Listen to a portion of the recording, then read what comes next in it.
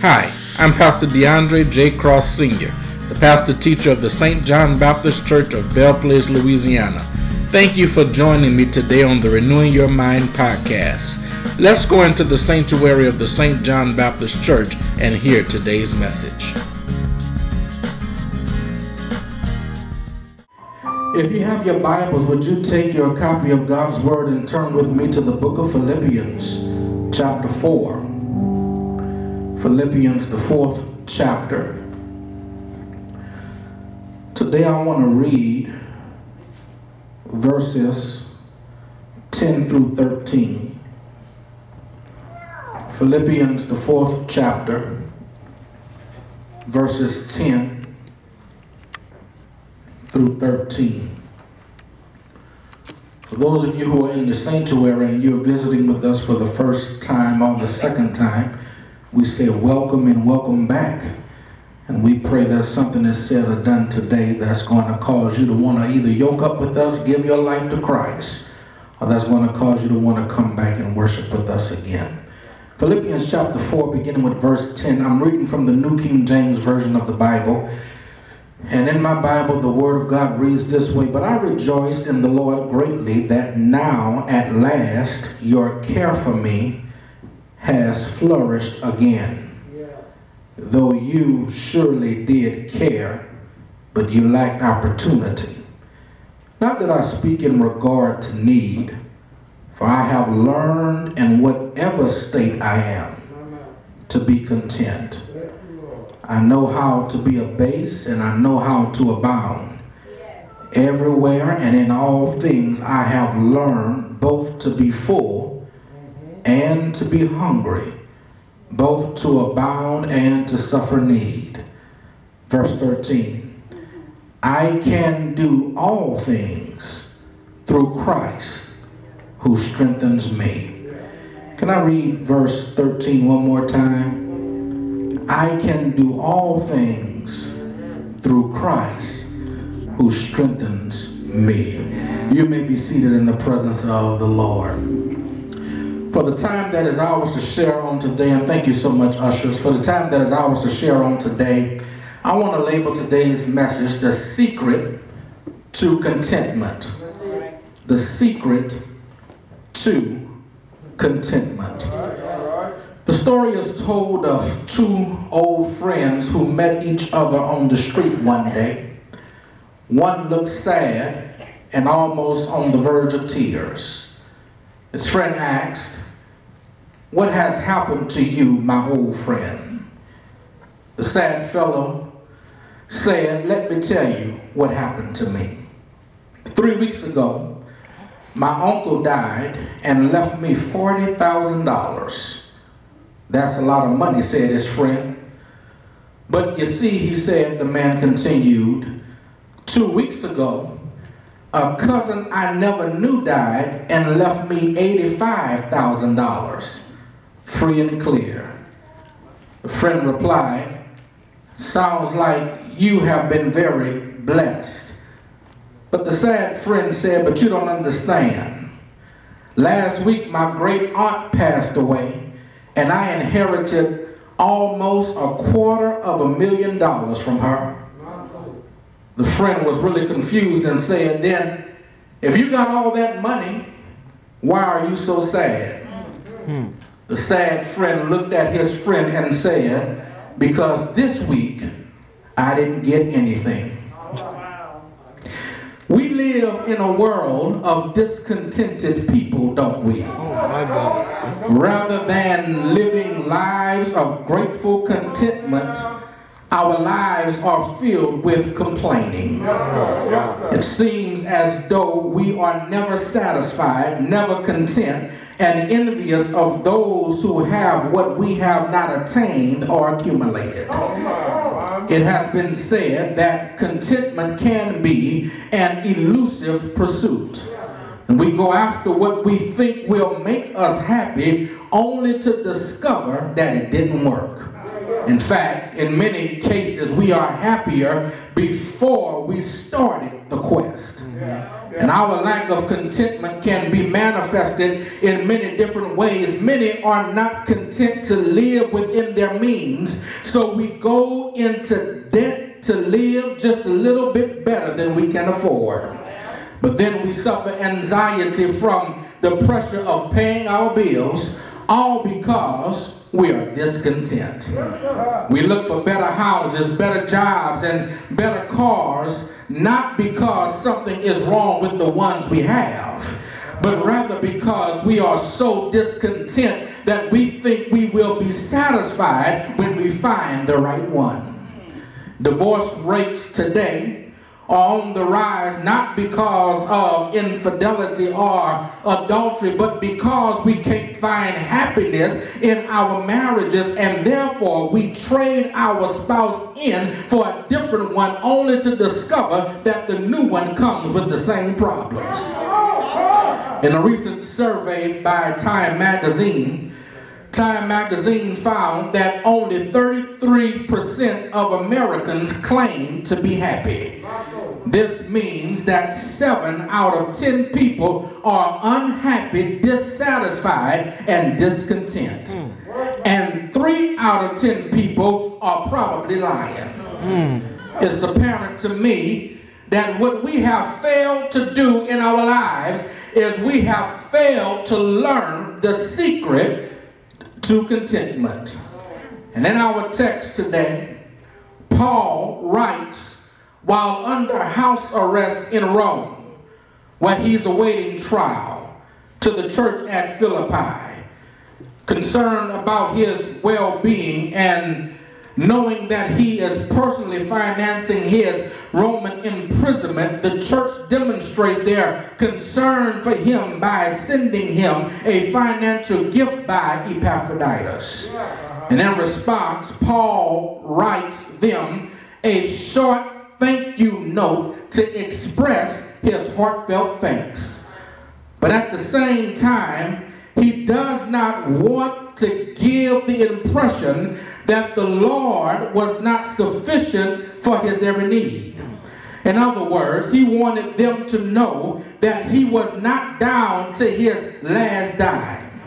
And even though he had been in a very difficult situation, he does not want his donors to think that he had been discontented before the gift arrived. But he does want them to know, however, that their generosity toward him is truly appreciated. So he combines his thanks with this valuable lesson on the secret of contentment. And the lesson that Paul wants to get over in our text on today is the same lesson that he has been teaching throughout this entire book.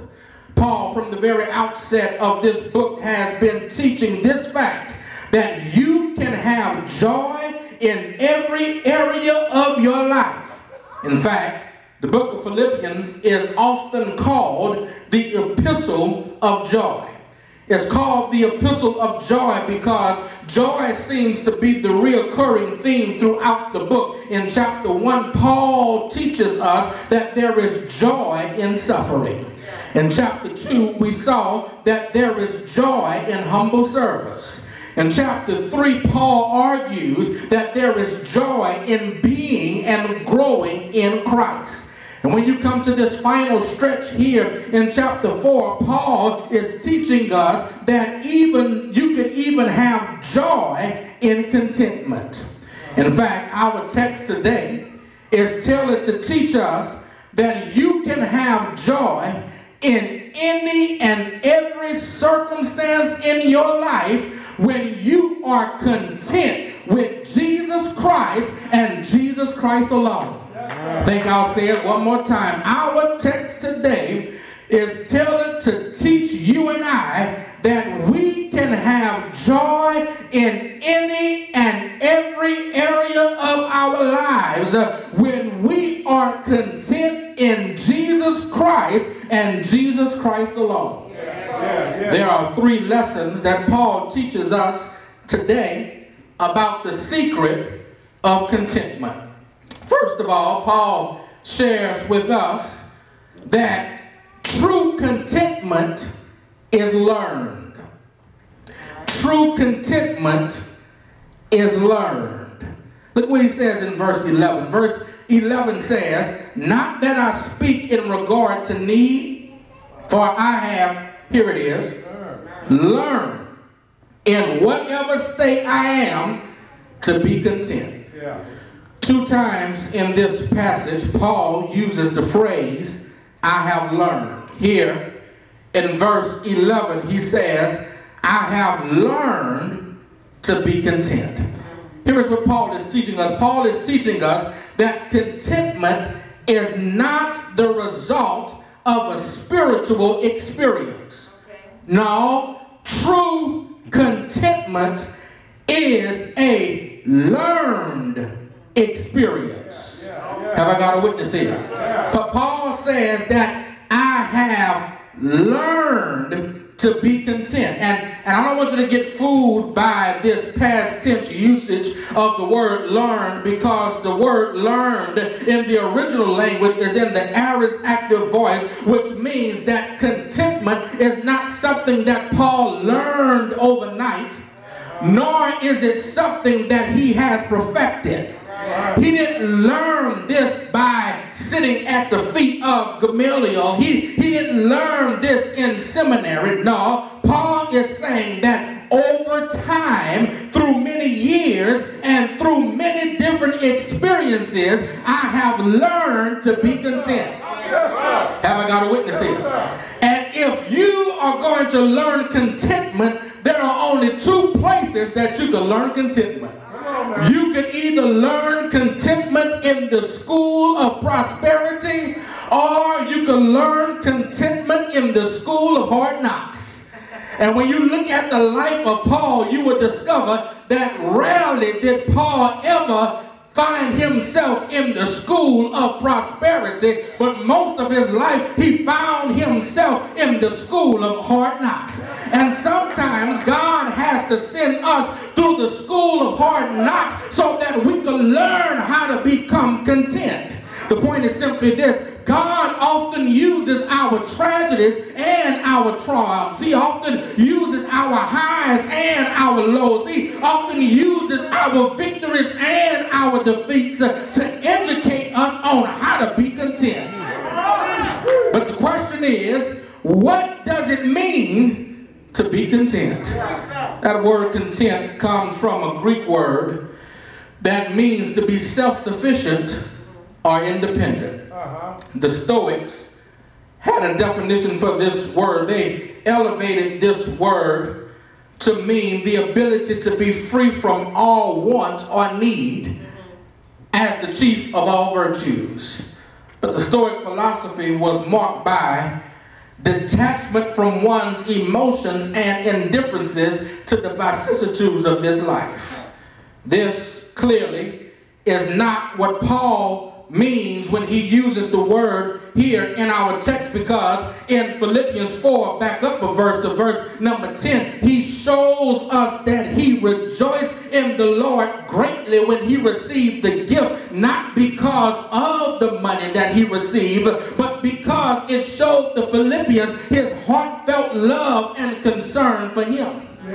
So Paul was not detached from people nor from his feelings, because he loved people and he loved them dearly. So that's not what this word really means. Neither does this word contentment mean complacency. Have I got a witness here? Because as Christians, we can work to do better in our lives when we have opportunity. And we should really never become complacent. But Paul here is not talking about complacency. What he means when he uses this word content, this word content is the belief, here it is, that I have everything I need at this present moment. This word content means it is the confidence that if I need anything else, God is going to give it to me. Let me try it another way. This word content means it gives me the certainty that when I need anything, God is there to supply my need. Let me try it one more way. This word content is the belief that Christ will supply all and Christ is enough. Have I got a witness here?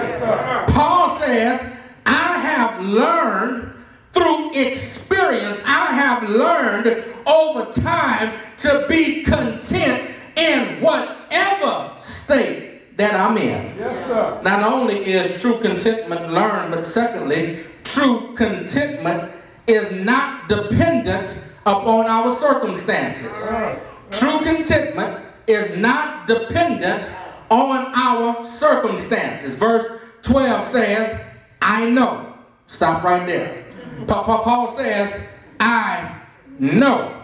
See, Paul knows in verse 12 because Paul has learned in verse 11. Yeah. I knew y'all wasn't going to get it. Yeah. Paul has learned in verse 11, and now that he has learned, he knows how to get along joyfully. He knows how to get along triumphantly. He knows how to get along successfully, not just surviving, but thriving. Yeah. He says, look at what he says. He says, I know how to be abased, and I know how to abound. Everywhere, in all things, he says it again, I have learned both to be full and to be hungry, both to abound and to suffer need. Because I've learned the secret of contentment, I know how to be abased and I know how to abound. That word abound means more than enough. That word abased means to run low. It's the picture of your fuel tank gauge. On one end of the fuel tank gauge, there's an F for full. And on the other end, there's the letter E for empty. Paul is saying here that no matter which way the arrow points, I've learned to be satisfied. I can be satisfied whether I am full, and I could be satisfied even if I am empty. And most people are content only when they're full. Most people are only content when they are prospering because they equate prosperity with contentment. But just because someone is prospering does not mean that they are content. And one of the ways you can know is if you're always needing more, if you're always looking for better. And let me just say there's nothing is wrong with better. But when it becomes a problem is when no matter when you get better, it's not good enough for you. So you're still looking for better, even though what you have, you said was better in the first place. Yes, sir. I haven't got a witness here. Okay, you were in an apartment, so you moved out of an apartment to a house because you said the house is better. But now the house don't have enough rooms, so now you want a mansion. Now you need an 8-car garage when you only got one.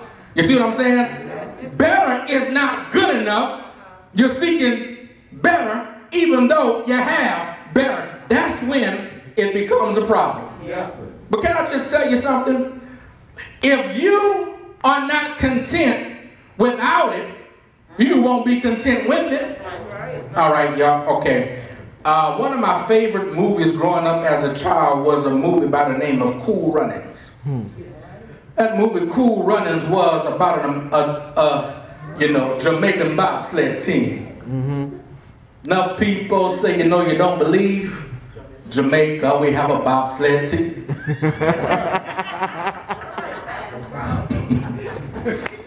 And this bobsled team from Jamaica would go on to the Olympics. They were coached by a man who played the role by the name of John Candy.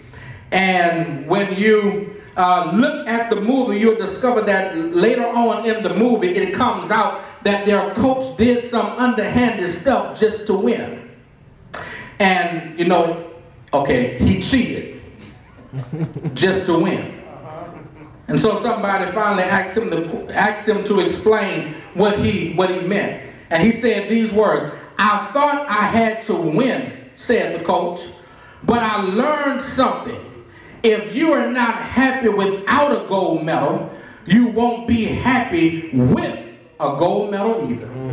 And that's exactly what Paul is saying here in our text. If you are not content without the things that you are looking for, you will not be content when you get them, because contentment comes in spite of what my circumstances say. Yes, See, the problem with us is we live our lives trying to be happy. All we want is to be happy. We say it all the time. I just want to be happy. When it comes to getting married, I just want to find somebody that's going to make me happy. Pharrell Williams even came out with a song that says, "Because I'm happy." But the problem with happiness is contingent upon your circumstances. If my circumstances are favorable, then I'm happy. But if my circumstances are not favorable, then I'm not happy. So instead of pursuing happiness, what we ought to be pursuing is joyful contentment. Because joyful contentment says, even if I gotta eat ham and bread and mayonnaise, even though I want a steak, I'm gonna be satisfied with the ham and bread and mayonnaise. Joyful contentment says, even though I may have a little putt-putt going down the street, I'm gonna be happy with the putt-putt, because at least I'm riding. I might be living in a shotgun house, but that's okay. At least I got somewhere to lay my head at night. Have I got a witness here? And it's all about your perspective. It's all about how you look at things. I can be happy whether I'm up or whether I'm down. That's what Paul is saying. Oh, come on now. Oh, I didn't want to get this happy. But I get happy thinking about how happy I am. Even when I don't have all the stuff I want. Yes, sir. Lord have mercy. True contentment is learned. Not only is true contentment learned, but true contentment is not dependent upon your circumstances. But thirdly and finally, and I'm out of here, true contentment is found in Christ and Christ alone. Verse 13. Yes, sir. I can do all things through Christ who strengthens me. Philippians 4:13 is one of the most loved and most quoted verses in the entire Bible. Unfortunately, it is also one of the most misapplied and misinterpreted verses in the Bible as well. Yes, sir. Because when most people quote Yes, sir. this verse, they do so apart from the context and apart from the full scope of Scripture. Yes, sir. Now let me give you an example. The person who wants a new car but can't afford the payments goes and buys something they really can't afford, saying, "I can do all things through him who gives me strength." Or the student who never studied and tries to cover up their negligence by going into the test saying, "I can do all things through him who gives me strength." And even the prosperity preachers will quote this verse and tell you that you can do or get anything you want because you can do everything through him who gives you strength. Paul here is not making a categorical, comprehensive statement here about the unlimited potential and abilities of the Christian. Paul is not saying that because of Christ, there is simply nothing that I cannot do. That's not what Paul is saying. Because the truth is, beloved, there are a whole lot of things that I cannot do even as a believer in the Lord Jesus Yes, Christ. sir. Yes, it is. I see how you're looking at me. Yeah. Okay, let me help you stay awake. I cannot sing like Mark. I can't pray like Jay. I can't preach like Mark Lewis. I can't teach like Francis Davis. I can't bowl like a perfect game like David Day. I can't play dominoes like Percy Williams. I can't play the keyboard like Michael Guy. It's a whole lot of things that I cannot do, and quoting Philippians 4:13 is not going to somehow make me be able to do it. Yeah. I can quote this verse all day long, and at the end of the day, I still can't sing. At the end of the day, I still can't hoop. At the end of the day, I still can't bowl. At the end of the day, I still don't know the first thing about dominoes. Have I got a witness here? This verse is not affirming that I have no limitations because of Christ. No, that's not what Paul means when he says, I can do all things through him, which strengthens me. The all things Paul refers to here points back to the previous verses and the claims that he made in verses 11 and 12. Yeah. To be content in whatever the circumstance. Yes, Paul says, in all the situations of my life, in poverty and in prosperity, when I'm well fed and when I'm hungry, when I have what I need and even when I don't have, Paul says, I can be content. Yes, Lord have mercy. In other words, I can be content whether I'm up or whether I'm down. I can be content whether I'm in or out. I could be content through tragedy or in triumph. I could be content because I've been through it all. And because I've been through it all, my testimony is I have survived it all. And Paul says I have the power to endure all extreme circumstances, all these ups, all these downs, without anxiety, with the peace of God guarding my heart and my mind through Christ Jesus. I can do all things through Christ who strengthens me. Paul, how is it, Paul, that you're able to be content in all situations? Paul says, I can be content in all things because I have learned the secret to contentment. Yeah. And this is where I wanted to get. The question is, what is the secret of contentment? Paul says, the secret to contentment is I've learned how not to rely on self-sufficiency, but rather on Christ's sufficiency. Yeah.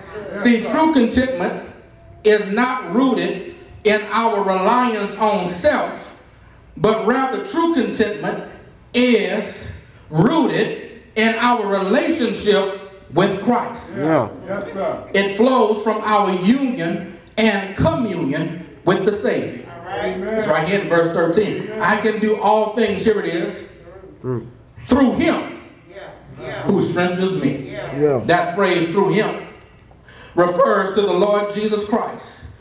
Paul says the secret to contentment is being in relationship with Christ. Yeah. The one who is the object of Paul's faith is the one who enables Paul to be content in every situation. See, many of us are discontent because we are preoccupied with our circumstances.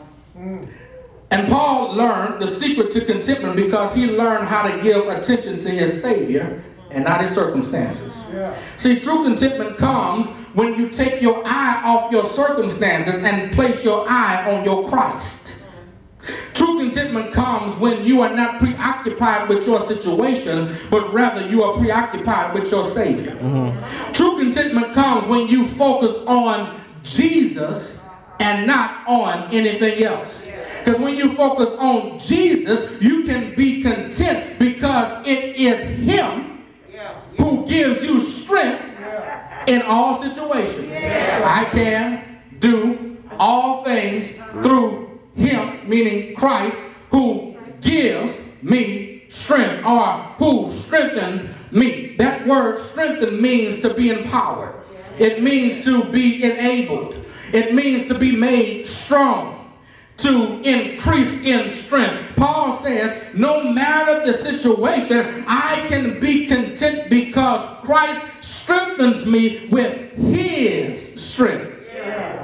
Lord have mercy. He empowers me with his strength. He enables me with his strength. He increases my strength with his strength. And that's good news to know that whether I'm up or whether I'm down. Good news to know that whether I'm in or whether I'm out. It's good news to know that whether I'm full or whether I'm hungry. Whether I have plenty or whether I suffer lack. I can still have joy because I am content in all things because Christ is the one who gives me strength. Not only does Christ give me strength, but I heard Reverend Dr. Claiborne Lee say on one occasion, he doesn't just give me strength, but he pours strength into me.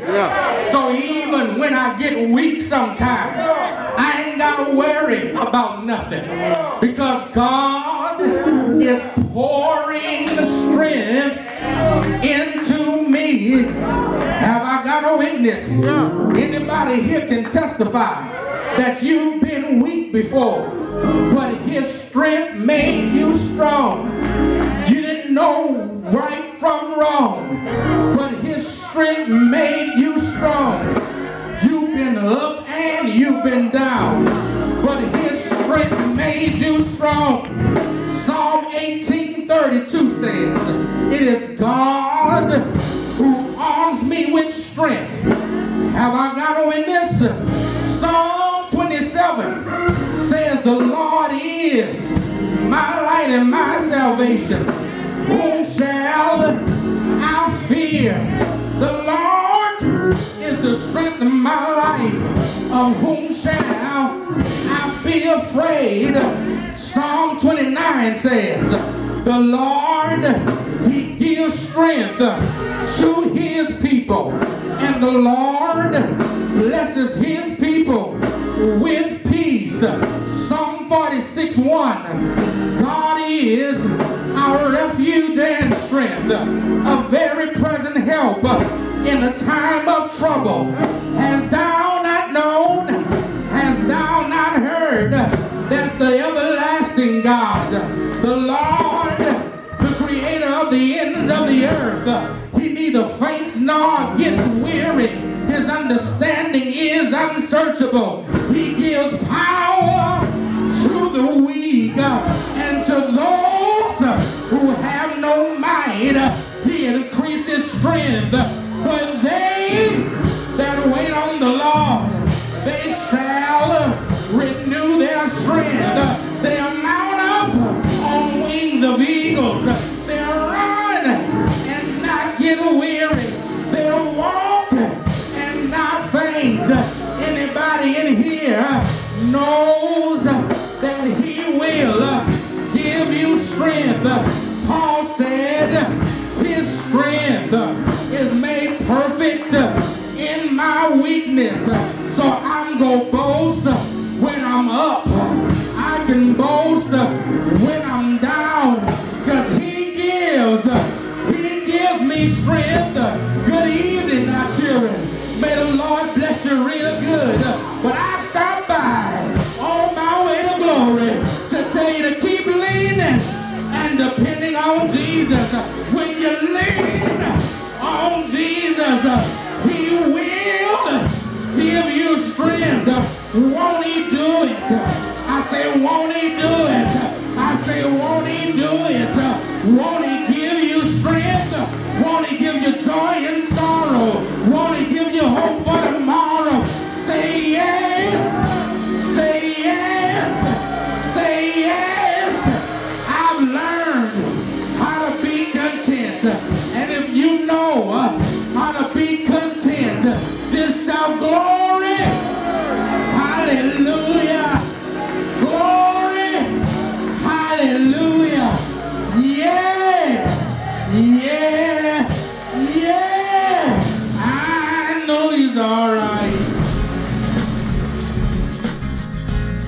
Thank you for listening to the Renewing Your Mind podcast. We pray that today's message was an encouragement unto you. Until next time, be encouraged.